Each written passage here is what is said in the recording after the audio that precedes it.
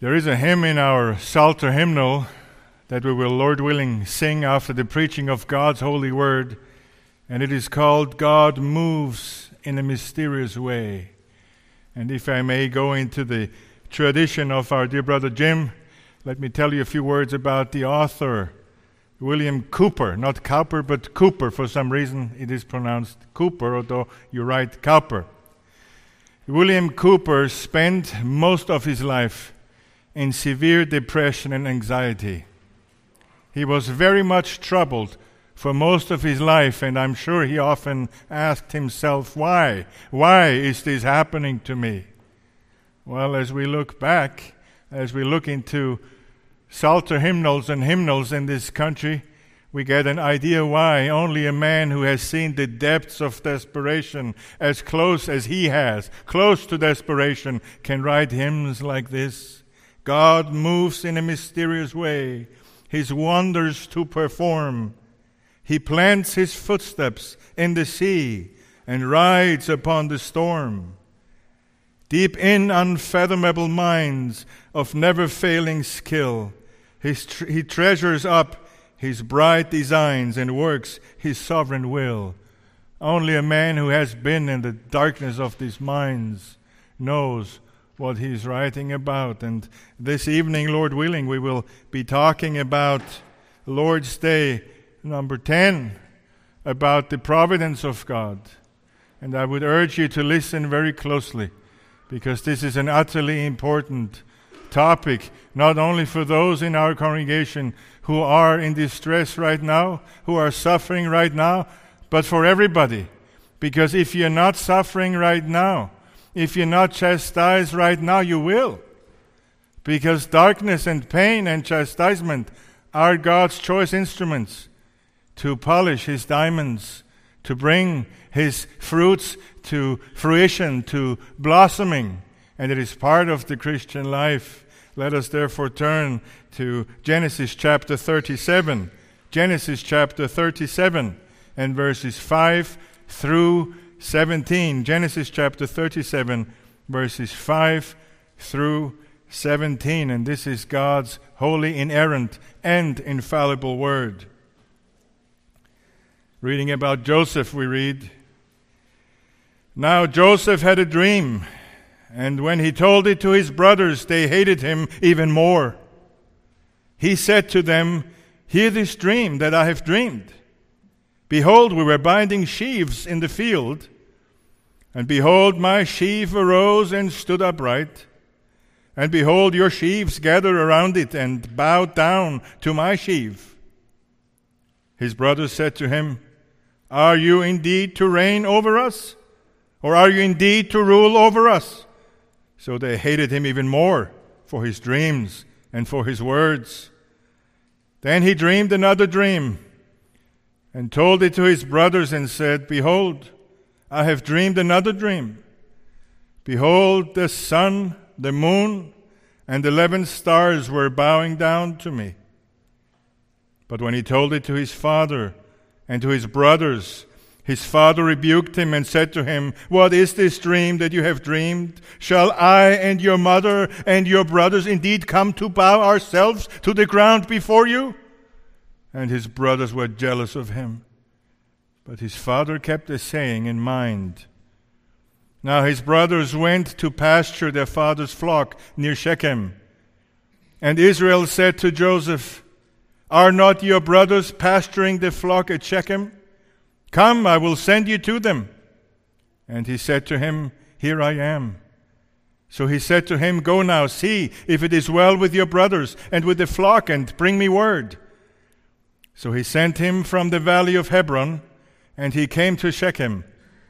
And the man found him wandering in the fields. And the man asked him, What are you seeking? I am seeking my brothers, he said. Tell me, please, where they are pasturing the flock. And the man said, They have gone away, for I heard them say, Let us go to Dothan. So Joseph went after his brothers and found them at Dothan. As for the reading of God's holy word, may the Lord add His blessing to the preaching thereof. Let us briefly review the content of what we have just read in God's holy word. It all begins basically with Joseph's two dreams, one about the sheaves and the other one about the sun, moon, and stars. And it is obvious that both of these dreams symbolize Joseph's superiority over his brothers. And his brothers get very angry and jealous, and even his father Jacob rebukes him for sharing those dreams with them. And eventually, Joseph's brothers go to pasture the flocks some distance away. And after some time, Jacob sends Joseph to look if everything is well with them and to see if everything is okay. And obedient son that he is, Joseph obeys, but he doesn't know exactly where his brothers are. And he would have probably never, ever found them if it wasn't for a nameless man in verse 15, where it says, "And the man found him wandering in the fields. And the man asked him, 'What are you seeking?' 'I'm seeking my brothers,' he said. 'Tell me, please, where they are pasturing the flock.' And the man said, 'They have gone away, for I heard them say, Let us go to Dothan.' So Joseph went after his brothers and, you could say, indeed, found them at Dothan." You probably know how this story continues. Joseph finds his brothers, but they plot to kill him, and they throw him in a pit.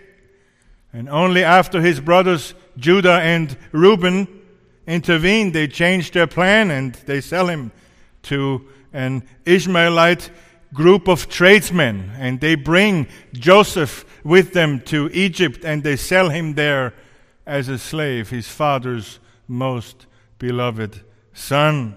You know the rest of the story, I'm sure, how Joseph had to work in Potiphar's household, how God had blessed him, and how he rose to the top of Potiphar's household. And things looked great. But then Potiphar's wife falsely accused him of an improper assault which he had never done. How he was thrown into prison. How he spent years there. Years in that prison. Until Pharaoh's baker and Pharaoh's cupbearer were also jailed. And how he had risen within the prison hierarchy to the top, and he was appointed to serve them. And how he served the cupbearer and the baker well, and how he interprets their dreams. And soon thereafter, the cupbearer of Pharaoh was being released from prison, but he forgets all about Joseph. And there he was again in prison, alone and without hope. And it is exactly here where I want to freeze for a little while. Freeze the events like a frozen picture. Let us think about what is happening here. Here we're having a good kid, a good church kid, a kid that probably everybody liked who knew him, his father's favorite son. He's being sold by his brothers, brought to Egypt in Potiphar's household, and then a silver lining on the horizon. He rises on top of the household. Everything looks well, and now God will have mercy upon me. Now my fate will turn. Boom. He's accused falsely of an assault that he never did. Thrown into prison, and again God blesses him. And he rose to the top of the prison hierarchy. And now for sure God will help me. Now for sure God will turn all things. But no! He's forgotten.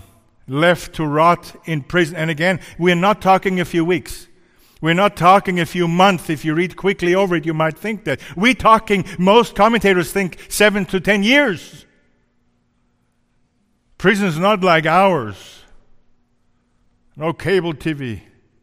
No libraries. Just hardship. Dark hardship. These are the kind of situations, beloved, when a person is at a complete loss. These are the situations, and I think I can say with some justification, when you don't understand God anymore. These are the trials that can indeed send us into a tailspin, don't they?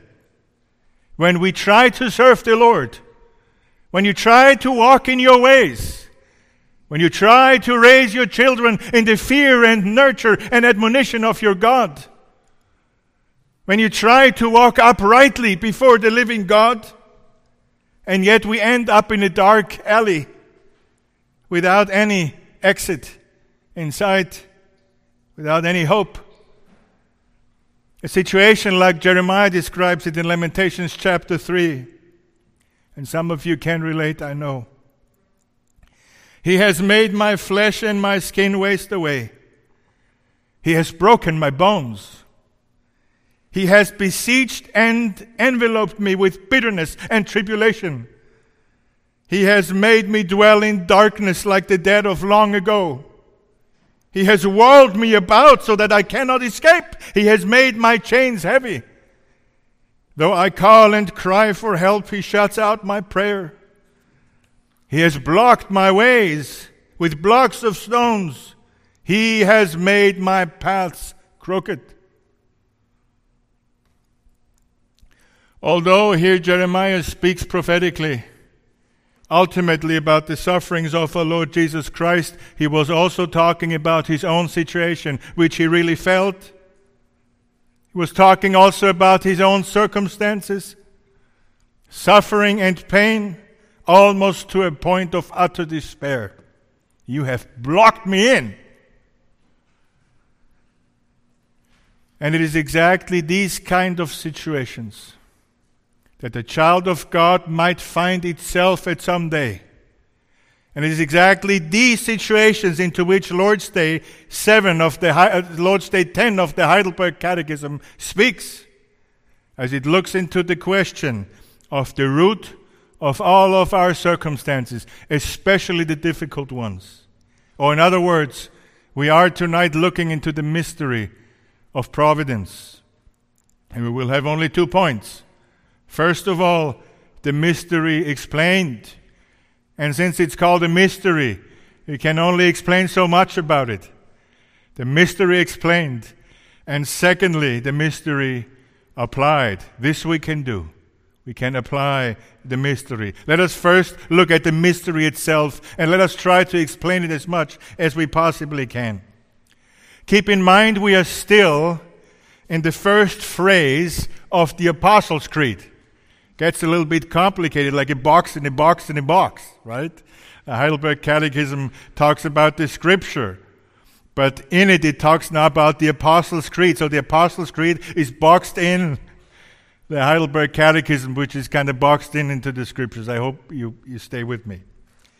We're still at this first phrase of the Apostles' Creed. I believe in God the Father Almighty, creator of heaven and earth. We have already talked about last week about God as the Almighty Creator who created the world and everything in it in 6 24-hour days. And while the Apostles' Creed does not expressly touch on the issue of providence per se, the Heidelberg Catechism wisely includes it, and that for a very good reason. Creating without upholding does not make any sense. It is impossible. Providence is the upholding. How can God create and not uphold? If He would only create and not uphold, the moment He created it, it would fall back into nothingness again. So upholding must be the logical conclusion or the ongoing of creation. There is no existence. There is no time. There is no space. There is no life apart from God's upholding hand. If God would create and uphold, nothing would exist anymore.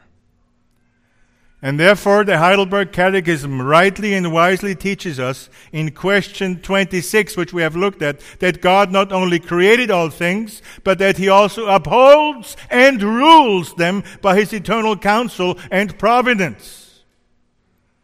And now, in Lord's Day 10, it zeroes in on this important doctrine. We have talked about the creation part.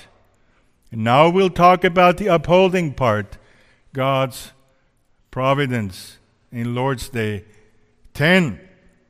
Question 27.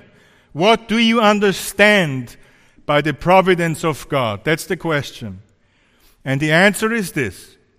Providence is the almighty and ever-present power of God, by which God upholds with his hand heaven and earth and all creatures, and so rules them, that leaf and blade, rain and drought, fruitful and lean years, food and drink, health and sickness, prosperity and poverty, all things, in fact, come to us not by chance, but by his fatherly hand. You see, the Catechism speaks right away about the almighty and ever-present power of God. And thereby it connects back to what we have heard already, to God's almighty power, which we see in the created things. And it tells us, the God that created all this out of nothing, oh, he will be strong enough to be faithful to uphold and to govern all affairs in this creation. And we came to the conclusion, as we looked closer at it, that if God were not almighty, I say were not almighty, he could also not be faithful, because you cannot promise something that you are not powerful enough to keep. If he is an almighty creator, he is the almighty upholder as well. Only a God who can do whatever pleases him can promise whatever pleases him. We can promise many things, but truth be told, we can promise nothing. We don't know if we even have that next breath. We know nothing. We have no power. We cannot promise anything. And that's why we should say, if God will and I survive, then I will do this. If by God's providence I live tomorrow, I'm going to call you. Of course, we don't always say that. And we don't have to, but it should always be in our minds that all of our promises and all of our plans can only be carried out if God wills. We have no sovereignty whatsoever. We are creatures and not creators. So God is not only almighty, but it says he's also ever present, and I'm going to speak foolishly now.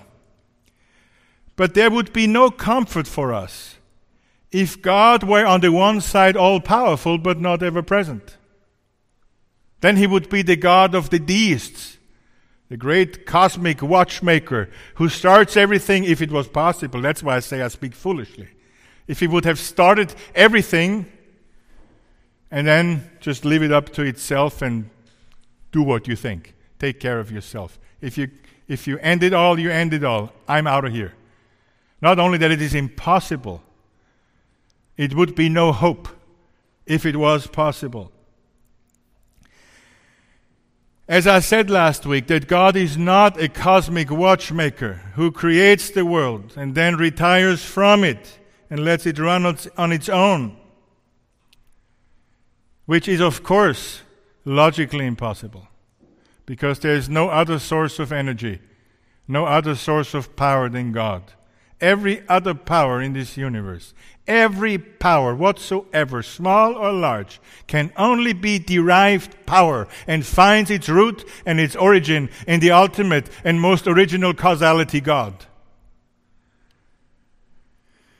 What the Heidelberg Catechism is teaching us here is that there is no such a thing as chance or coincidence, and that God actively not only upholds, but actively rules all things in heaven and on earth. But let us still consider for a minute what it really means when we talk about coincidence or chance, what the Bible thinks of it. There is an event, and there's several events which we could take, but there's a certain event in the book of 1 Kings in chapter 22, where we have the account of Ahab, the wicked king of Israel, and Jehoshaphat, the king of Judah, going together to battle against the king of Syria. And in verse 30 we read, "And the king of Israel said to Jehoshaphat, I will disguise myself and go into battle, but you wear your robes. And the king of Israel disguised himself and went into battle. Let me tell you what happens here. He wants to trick the king of Judah to be mistaken for the king of Israel, because he knew that the king of Syria wanted to kill him. And he also knew that the last standing prophet of the Lord, Micaiah, had prophesied that he, Ahab, would be killed in this battle. And he thought he can just turn the corner and let the other guy die for him. And he could trick God. But then comes verse 34. Never forget this. But a certain man drew his bow at random, it said. You could say at will. And struck the king of Israel right between the scale armor and the breastplate. So here's a guy, whether he was frustrated or not, or what the reason was, he just took an arrow and took his bow and just shot it somewhere. And he hits Ahab at the only spot that was not covered by his armor. Now the world would call this a colossal coincidence. But we know better than this. That this was the active and intentional will and providence of the living God who made heaven and earth.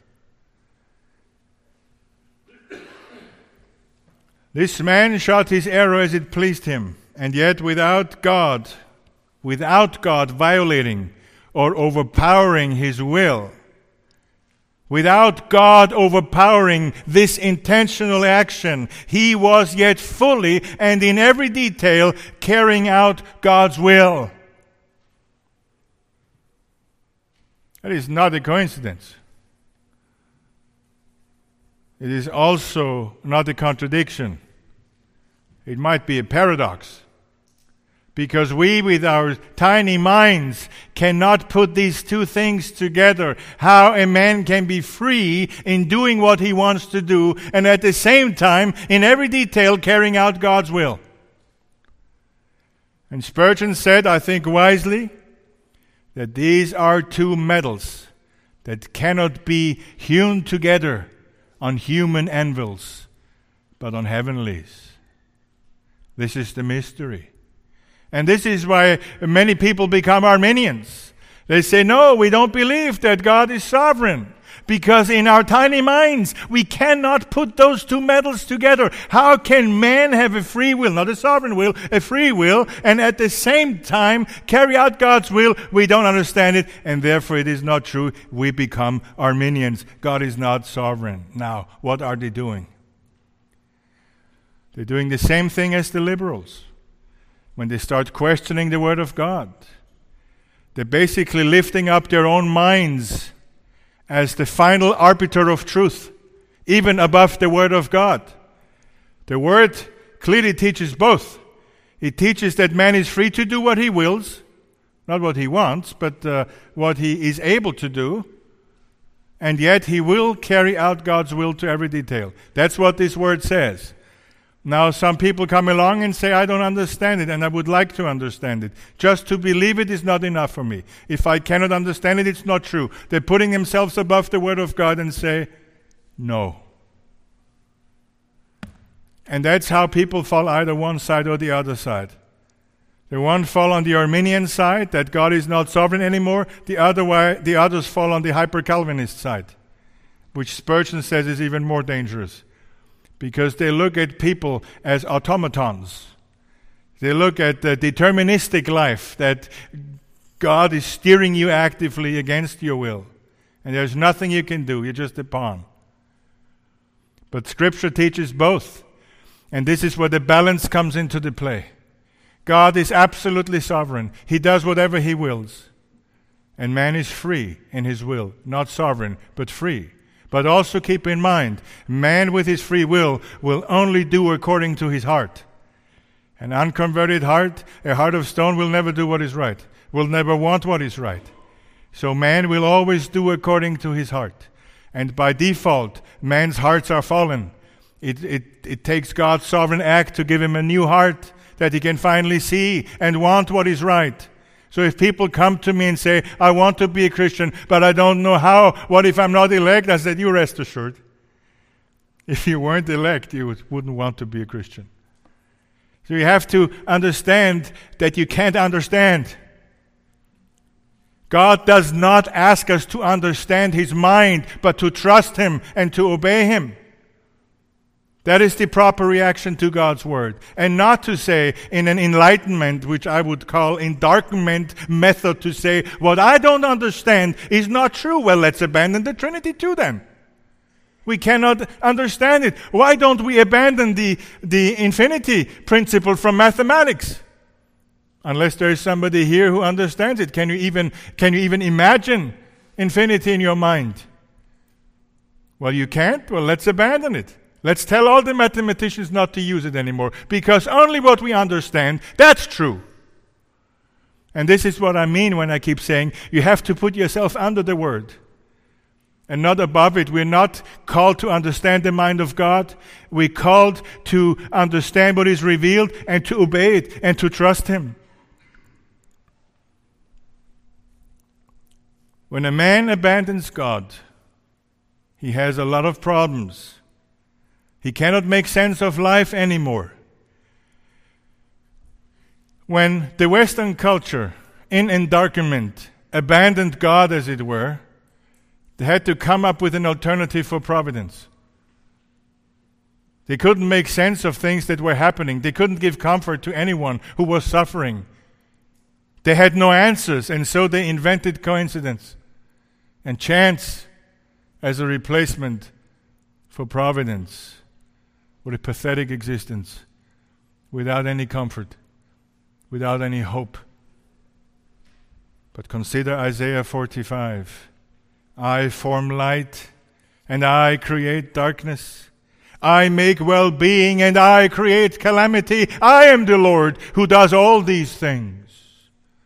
That is God's answer to coincidence and to chance. Everything is covered and governed by God's hand. The Heidelberg Catechism mentions leaf and blade, rain and drought, fruitful and lean years, food and drink, health and sickness, prosperity and poverty, and that all things in fact come to us not by chance but by His fatherly hand. Now this is remarkable, because the authors of the Heidelberg Catechism are making an important point here. That God's providence rules every detail, pleasant or unpleasant, and even the catastrophic ones. They're saying that, and they're all putting them alongside of each other. Leaf and blade, rain and drought, fruitful and lean years. They just want to make sure you understand. It's not only the pleasant things that come from the hand of God. It's also the unpleasant things. Also the very unpleasant things. And you might think, no, well, preacher, that's easy to say. Yes, it is. It really is. But that doesn't change the truth of it. It might be as easy as a walk in the spring. It is still the truth. All of your circumstances come from the fatherly hand of your God, and that is a fact. I don't know if I told you this before, because I tell this story quite frequently. And I'm getting older. I become one of those who keep telling the same stories all over and over and over again. But I'm going to tell it to you again. Just hope that it will be new for some of you. When I was in South Carolina, still in seminary, I think I was still in seminary. Who knows? And I always think that church signs should be abolished. Because the most heresies that I see, well, either on Facebook or on church signs. Church signs was Facebook before Facebook was. And it was shortly after Katrina. And there was a church sign of a Free Will Baptist Church that had written on it, Katrina, God didn't want it. What do you want to do with that? Is that you want to tell the people who were struck by Katrina, who lost loved ones? You're going to tell them, God didn't want it. Well, if I'm one of those, I ask, then who wanted it? Somebody must have wanted it. Oh, coincidence. So here we have a church that has abandoned the providence of God and gone with the Enlightenment coincidence. Not only the good circumstances, also the unpleasant ones, and also the catastrophic ones, all come from the hand of God. And whether the world wants to stop their ears because they can't hear it or not is not of the issue. It is the truth. The word providence, you see, is connected from two Latin words. Video, I see, and the prefix pro before. But it doesn't mean foresee or in the sense of foreknowledge, but in the sense of provision. Or you could use the word provide. So providence and provide are connected. And the Bible reveals this concept for the first time explicitly in Genesis 22, when Abraham takes Isaac with him to the land of Moriah. And Isaac asks his father this heartbreaking question, "My father?" And he said, "Here I am, my son." He said, "Behold, the fire and the wood, but where is the lamb for a burnt offering?" He might have even smiled. Abraham said, I cannot imagine how he must have choked up in saying this to his son. God will provide for himself the lamb for a burnt offering, my son. So they went, both of them, together. And of course, God did provide in a most wondrous way and kept Isaac alive, who was a type for the Lord Jesus Christ, who was not kept alive for the sake of his people. Congregation, the Westminster Shorter Catechism defines providence in its question 10 as God's most holy, wise, and powerful, preserving and governing all his creatures and all their actions. Very much in line with the Heidelberg Catechism. You know, the governing and ruling, or the preserving and governing, is like the upholding and ruling. It's the same two concepts. He not only upholds, but he rules every detail. In other words, God rules everything. Every tiny detail. Without any exception. Now, if we consider all this, if we consistently consider what we have heard so far, this should change everything for us when it comes to our outlook on life, shouldn't it? Everything. Everything. If we truly believe that, it should change everything for us. It should change how we look at suffering. It should change how we look at good times. And that brings us to our second point, the mystery that we now looked at, applied. Question answer 28 now applies both the doctrine of God's creative power and the doctrine of God's comprehensive providence to our lives when it asks, how does the knowledge of God's creation and providence help us? And I love this about the Heidelberg, because it doesn't just give us doctrines, which would be great anyway, but it says, now so what? What does it mean for you? Well, that's how every sermon should be, right? Not a theological lecture. There's a difference between a sermon and a theological lecture. You apply it. People want to know, how does this apply to me? How does this help me? My wife's sick. My child's sick. I just lost a loved one. What can I do with this? I need comfort. I need help. I need hope. No more lectures. Give me help from my Father in heaven. And here it is from the Heidelberg Catechism. We can be patient in adversity, thankful in prosperity, and for the future we can have good confidence in our faithful God and Father, that no creature will separate us from his love. For all creatures are so completely in his hand that without his will they can neither move nor be moved. Now it goes back to question 1, right? That not a hair can fall from our head. It's such a wonderful unity, all of it, isn't it? Since we now understand, together with the suffering Job, that God will complete what he appoints for me, We can find peace and tranquility in this fact, even in the fiercest storms, even in the darkest of circumstances.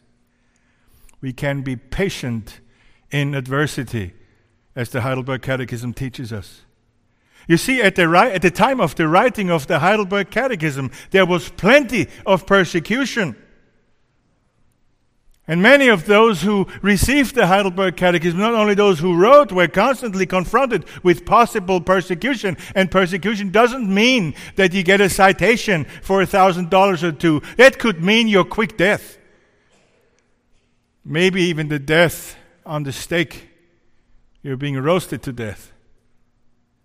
They knew a thing or two about adversity. But you see, adversity is more than just external persecution. It encompasses all kinds of hardship and difficulty that ever might befall you, on the inside and from the outside. The Christian knows that even in the worst of circumstances, he is still dealing with God's loving fatherly hand. And while our immediate pain and suffering is quite real and not to be minimized ever, we remain patient, knowing that all things work together for good, and that not a hair can fall from my head without the will of my Father in heaven. It is therefore patience and trust that is the only proper response to hardship for a Christian child of God. A humble submission to the wise providence of God, a putting of our hand over our mouth, as Job says, is always the proper response to God's frowning providences. When David was horribly cursed by Shimei, Abishai, the son of Zeruiah, said to the king, "Why should this dead dog curse my lord the king? Let me go over and take off his head." David answers, "What have I to do with you, you sons of Zeruiah? If he is cursing because the Lord has said to him, 'Curse David,' who then shall say, 'Why have you done so?'" You see, this is the proper response. If God has seen it fit to bring this dark and frowning providence upon my life, who am I to argue with him or against him? James chapter 1 verse 2. "Count it all joy, my brothers, when you meet trials of various kinds, for you know that the testing of your faith produces steadfastness." You could translate patience. "And let patience have its full effect, that you may be perfect and complete, lacking in nothing." And you can believe me, brothers and sisters, sometimes a pastor asks himself, why does this member of the flock have to suffer so much? And no platitude will do, "I'll be praying for you." That's all true. But they want to know. They want to know why. Why so much? "Pastor, please explain it to me. Has God forsaken me?" The testing of your faith produces steadfastness and patience. You want to meet a wise Christian? You want to find a wise brother or sister for advice? Go to those who have suffered a lot. They usually know God the best. Go to the Jobs and ask them for advice, because it is God's choice instrument, the dark providences, to draw us closer to the Lord Jesus Christ, to wean us off from this world. You know that some people, I've heard people say, in fact I have said it at times, I don't find any joy in this world anymore. When you're in the thick of it. I don't find joy in this world anymore. Hallelujah. Find your joy in the Lord. That's how He does it. He brings you to the brink. He brings you to the end of your wits. And then there is nothing but Christ. And you learn to hold on to Him and to let go of this world. The 19th century German commentator Otto Telemann writes, "Life on earth is a school of suffering for every child of God. And in this school there are 3 grades. The first grader says, I must suffer this. The right hand of the Most High can still change all things. The second grader says, I will gladly suffer this, for I consider that the sufferings of this present time are not worth comparing with the glory that is to be revealed to us. But the third grader says, I shall rejoice in my suffering, for in it I have the seal for the adoption as a child of God. End of quote. Going right to Hebrews chapter 12. That only children of God are being chastised. Only those are being trained by God through suffering. You shouldn't worry if your suffering is severe. You should worry if there's never any hardship in your life. That's something to worry, because He chastises every son whom He adopts. Therefore, trusting patience in the faithful fatherly hand is the only proper response to suffering. And then it says we can be thankful in prosperity. Now, of course, it feels much more pleasant for us to experience prosperity, but it is at least as dangerous as adversity or hardship, because it is so tempting not only to forget God over it, but also to ascribe all of our prosperity to our own strength and our own skills. We must know at all times that we do not deserve any good in this life. Any form of entitlement mindset is utterly contrary to the Word of God. Our mindset in prosperity must be that of Jacob in Genesis chapter 32, verse 10. I am not worthy of the least of all the deeds of steadfast love and all the faithfulness that you have shown to your servant, for with only my staff I crossed this Jordan, and now I have become two camps. He knew exactly he deserved nothing. It was all mercy. Well, now the original German word in the original form of the Heidelberg Catechism means something a little bit different. The German word Glückseligkeit is in the Heidelberg Catechism. It covers not just prosperity. It goes much broader than that. It covers all kinds of felicity. And of course, you don't have a better word in English. So prosperity is fine. But it's not only prosperity. When we think prosperity, we always think money or wealth. But the German word Glückseligkeit means much more than that. All that we consider pleasant blessings from the Lord.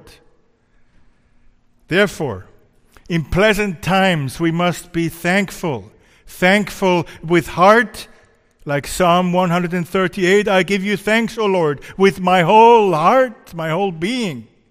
Thankful with words, Ephesians 5:20, giving thanks always and for everything to God the Father in the name of our Lord Jesus Christ. And thankful with hands, Joshua 24:15. But as for me and my house, we will serve the Lord.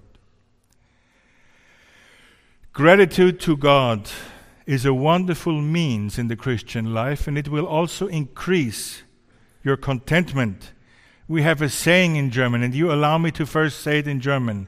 Die Danken werden nicht wanken. And I'm quite proud that I've translated into English and it still rhymes. I hope it still makes sense, because it means those who thank will not tank. Does it make sense? You all look rather confused. Literally, it means those who thank will not waffle. They will not fall. If you live in gratitude, you're always reminded of the goodness of God. And even in difficult times, we'll remember His goodness and you will stand strong. But if you live in discontentment, if you're constantly criticizing the wise providence of God, then you will be like a leaf in the wind, always dependent on the circumstances. Oh, brothers and sisters, how often do we get stuck in circumstances? How often do we get stuck in our present thinking, in our present difficulties? Let me pick up Joseph again. Mistreated and sold by his brothers, slave in Potiphar's household. Finally, when things looked better, falsely accused and imprisoned. Then another silver lining, but soon forgotten by Pharaoh's cupbearer.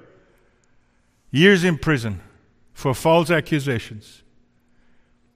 And in Joseph's place, we might have thought, if just I hadn't met that guy who told me where my brothers were.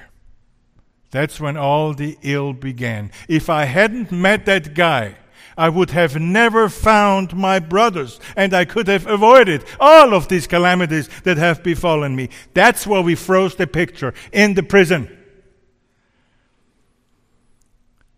But we answer now, as we know the whole story, to Joseph, as like through a time machine. That's true, Joseph. If you hadn't met that guy, you probably would have never found your brothers. But then you couldn't have interpreted Pharaoh's dream. And if you hadn't interpreted Pharaoh's dream, you wouldn't have become prime minister in the most powerful nation on the face of the earth on that time. You would have never brought your father's house from Canaan to Egypt.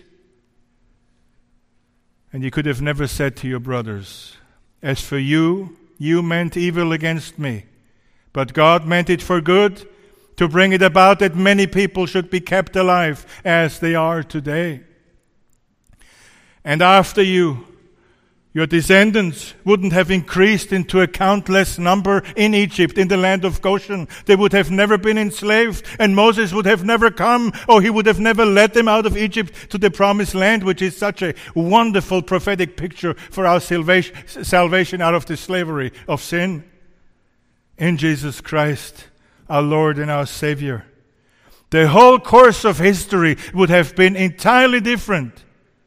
Joseph, your 70 relatives would have never come to the land of Goshen. They would probably have starved, including you, in Canaan, in Palestine during the famine. And that would have been the end of God's people. Thank God that according to His infallible providence, this was never an option. If is never an option for Christians. What would have been is never an option because it could have not been. Because God rules all things with His infinite wisdom and His almighty power. My dear friends, what we learn here is that providence is God's handwriting in history. And it can only be read backwards. And that's how God has set it up for our own good. And the Heidelberg Catechism brings it to a conclusion, talking about the future. After all this we have heard, for the future we can have good confidence in our faithful God and Father, that no creature will separate us from His love. And why? Why can we do this? Why all this hope? Here's the final conclusion. Here's the summary. Here's the crescendo at the end. For all creatures are so completely in His hand that without His will they can neither move nor be moved. That's God's providence, my dear friends. Let me close by encouraging you with these words from the great Puritan Thomas Boston. Everyone knows what is most pleasant to him, but God alone knows what is most profitable. Amen and amen. Let us pray. O God of our providence, Almighty Heavenly Father, how we thank You that You have revealed Yourself, that we don't have to live without hope, that You tell us about Your love, about Your power, and about Your providence. Oh Lord, help us to trust You, to walk in Your ways, and that if in Your providence You have assigned some darker times for us, that we receive them gladly and by faith, that we put our hand on our mouths to be quiet and to trust in the providence of our Father, who loves us enough to even bring hardship upon us in order to sanctify us and to transform us into the image of Your Son, Jesus Christ. Oh Lord, help us and help our congregation, especially all those who are suffering in our midst. But may we be good brothers and sisters and care for them and pray for them. And may they have their eyes at all times fixed on Jesus, the author and also the finisher of our faith, in whom we trust and in whose name we pray. Amen.